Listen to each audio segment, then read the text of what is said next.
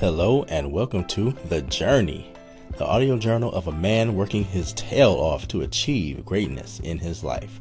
This is a show all about the trials and the triumphs, the pain and the pleasure of producing a life of greatness that honors God, supports my family, and builds the community. What's going on, everybody? I'm your man Marcus, a former pastor turned church communications consultant who is passionate about using social media to tell life-changing stories that inspire and transform. I promise you, I'm going somewhere, y'all, and I want you to come along with me. So thank you for joining me on this journey, and welcome aboard.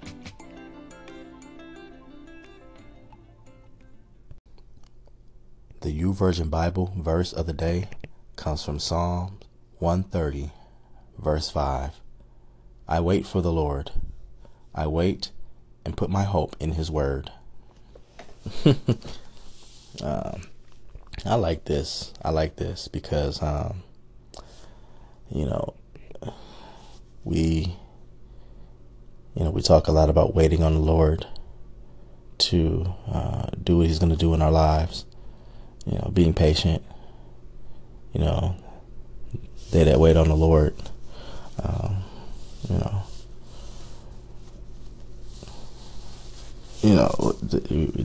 those type of scriptures, and it's that's wonderful and everything, but what are we supposed to be doing while we wait? What kind of mindset should we have while we wait? And I think we have a good instruction about that here in this particular verse. I wait for the Lord. I wait and put my hope in his word. So what should we be doing while we wait? While we wait for the Lord, we should be doing what he's already told us to do, that we're already doing right now while we are waiting for the next step, or what Oprah famously said, waiting for the next right move. So while we're waiting on the Lord for the next right move, we should be doing the move that we're already doing, and the move that we're already engaged in, that God told us to do, while we're waiting on that next move. Because a lot of times we're waiting on God to do things, and we're waiting on God to take us to the next level in our lives when we haven't even mastered the level that we're on. We're waiting on God to perform miracles in our lives when we haven't even completed that which is not miraculous that he put in front of us to begin with. We're waiting on God to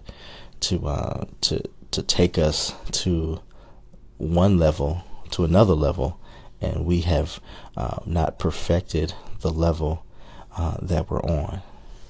We cannot be ready for increase when we have not handled what's already before us. Because if we're not ready for increase, because if we've not perfected what we already have before us, we cannot handle increase, and it's just going to be like an overstuffed package, or it's going to be trying to fill something up, and it overflows. Not overflowing like the metaphor that we always have of the glass overflowing with water. Not like that. Not that kind of overflow. We're talking about flooding. We're talking about dangerous flooding. That will occur if we try to do things. If we try to invite increase into our lives, and we can't handle it, and we're not ready for it. And so we have the posture that we're supposed to have here in verse 5. I wait for the Lord. I wait and I put my hope in his word. And so what are we supposed to do while we wait? We're supposed to do what we already know how to do and perfect that. How should we be thinking while we wait? What should our mindset be? Our mindset should be, I'm going to put my hope in your word.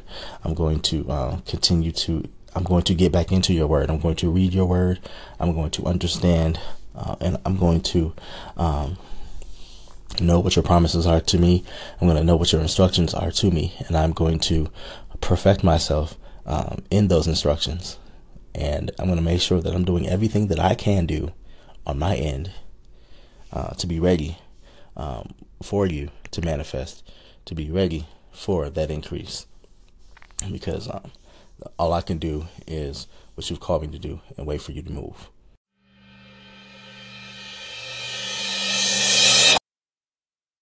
So I don't even have time to get on the good mic right now.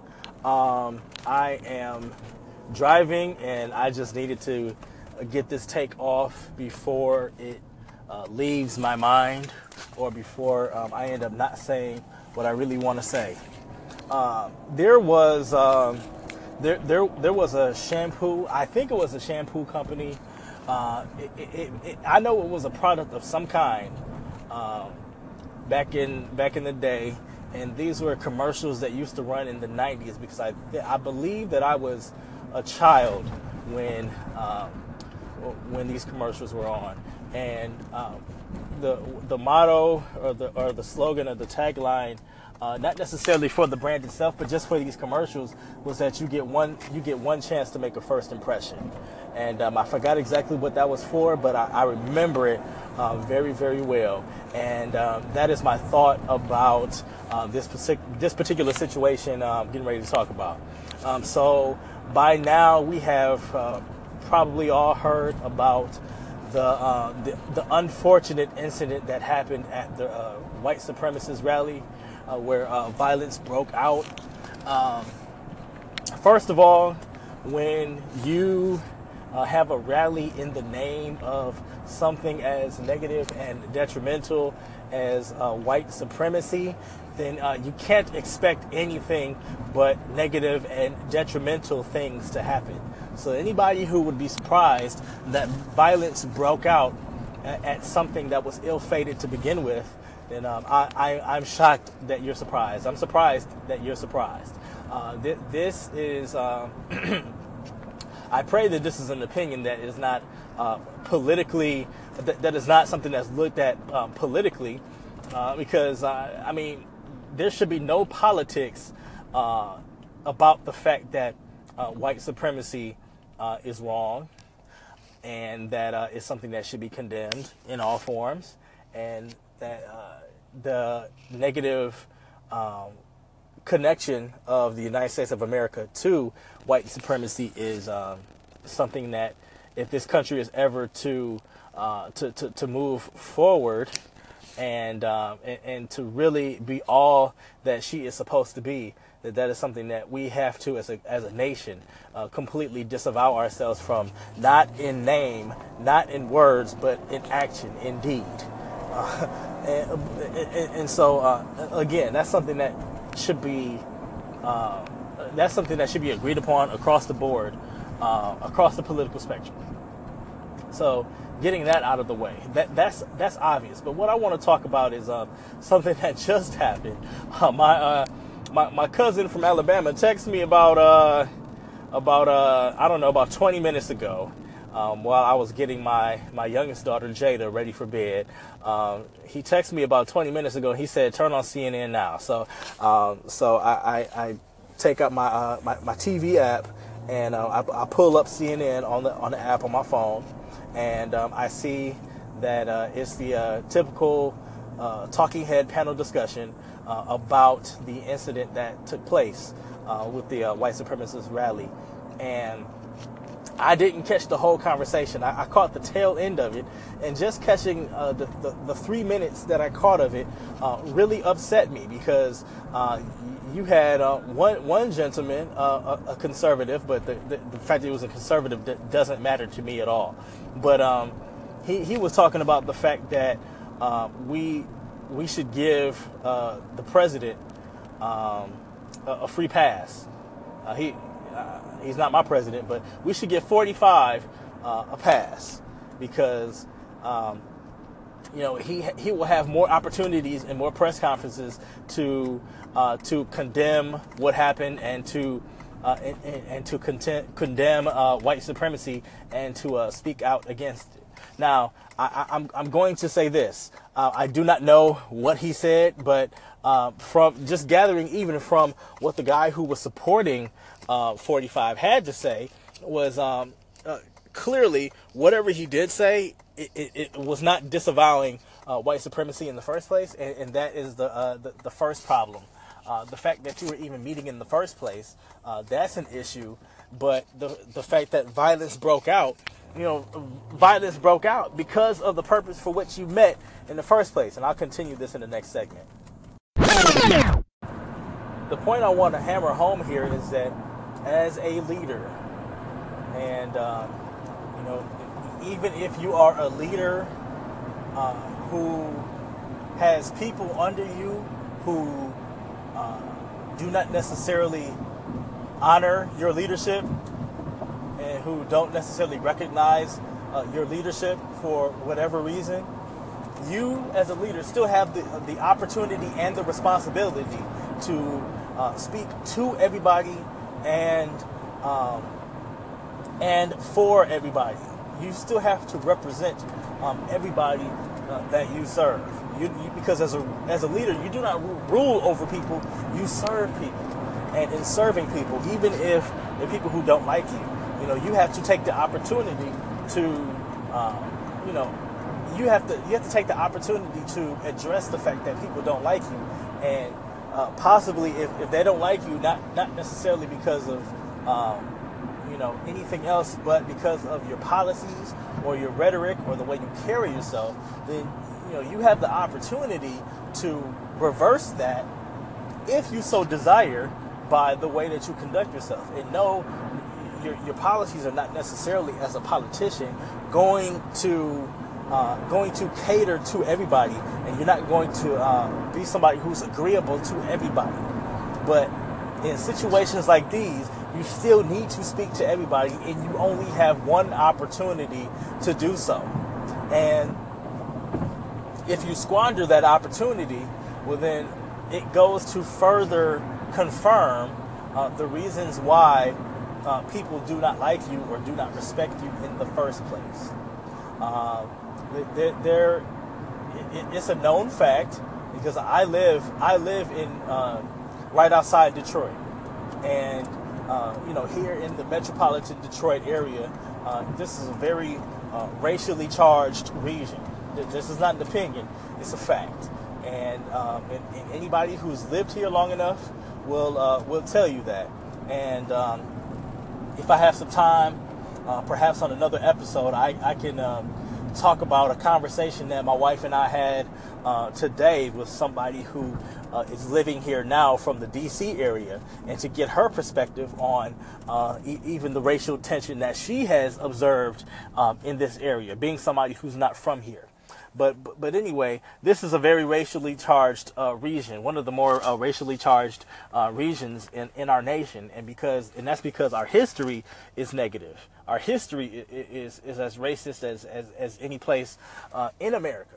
And when 45 won the election, the next day, we're talking about middle schools in the metropolitan Detroit area, had a negative reaction to that, and they felt emboldened to perform racist acts and draw racist things and racist paraphernalia all over school, and so much so that it made the national news. And so this is not an opinion that I'm spitting right now. This is fact. And so people were emboldened to express their racism in very outlandish and brash ways when 45 won the presidency. That's not an opinion. Again, that is fact, and that's something that happened. And so for him to not make a condemnatory statement of the very fact that they were meeting in the first place is something that's very problematic. And it should not be supported no matter what side of the aisle you're on. because he might have opportunities. Yes, he might have opportunities in the future to say something. And so what's going to happen is he's going to feel the heat for not saying what he should have said to begin with. And so in a few days he'll have a half warmed over response, and he'll condemn the protest in the first place, and that'll be that. But when you're doing something sincere, you don't have to be prompted by controversy. You just come right out with it. He had an opportunity to say something, and he squandered that opportunity.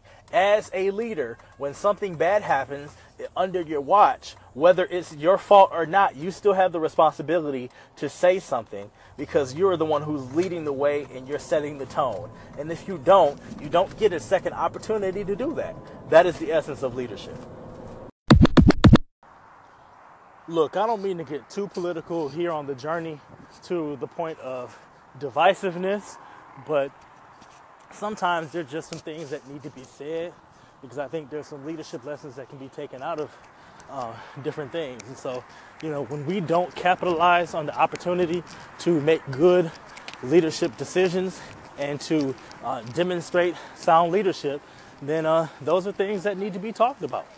And those are just things that need to be highlighted, and so that we can be the leaders that God has called us to be.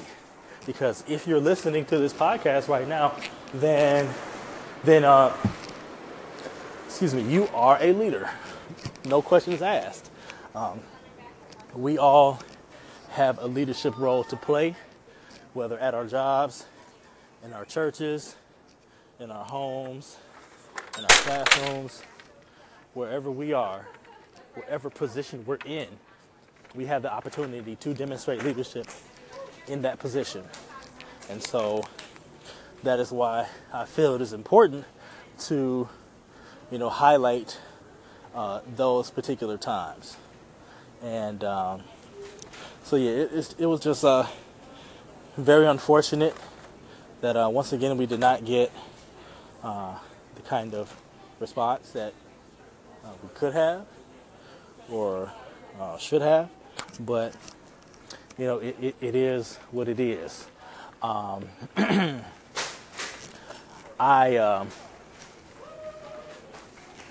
just want to reiterate, this is not like to apologize for having a take or anything like that. Why I want to spend time in this moment is that, when I talk about politics on the journey, I'm talking about politics because there's a point in it that's beyond, donkeys and elephants. There's a point beyond red and blue. There's a point beyond right and left. There's a point beyond liberal and conservative. There's a point beyond Republican and Democrat. There's a point beyond all of that. There's a point beyond it. I mean, if the whole of human existence is diminished to Republicans versus Democrats, if that's the lens, if those are the lenses through which we have to analyze everything that happens in our lives as Americans, and if you're international and you're listening to this, this applies as well. You have to evaluate, the political climate in your country, and really see how that translates to what I'm saying, because I think it's universal. But if everything that we do, if everything that happens in this country, if every single conversation that we have in this country revolves around Democrats and Republicans, and we can't break away from that, then we really have a problem. Like, I firmly believe that one of the reasons that we have such a problem getting along with one another is because we're unable to dialogue with one another.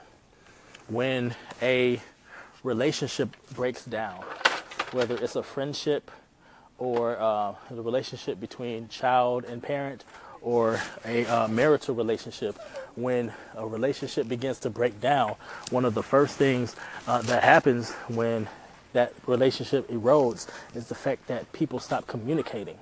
And not only does that happen, is the lack of communication that causes the relationship to erode in the first place. And so the reason that we cannot get along with each other in this country is that we don't talk to each other in this country. And the reason that we do not talk to each other is because we view everything through the lens of Democrat and Republican. And we have to stop doing that, man. There's so much more to life. Come on, y'all. Come on, y'all. Come on. Come on, there's so much more to life, man. Than Democrats and Republicans. Come on. It's so much more to life than that, man. We gotta move past this and we gotta move forward in dialogue.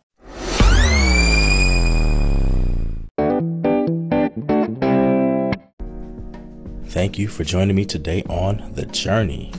I pray that I have said something today, or at least made you think about something that has added some light to your day and value to your life. Until next time, keep it moving, and God bless.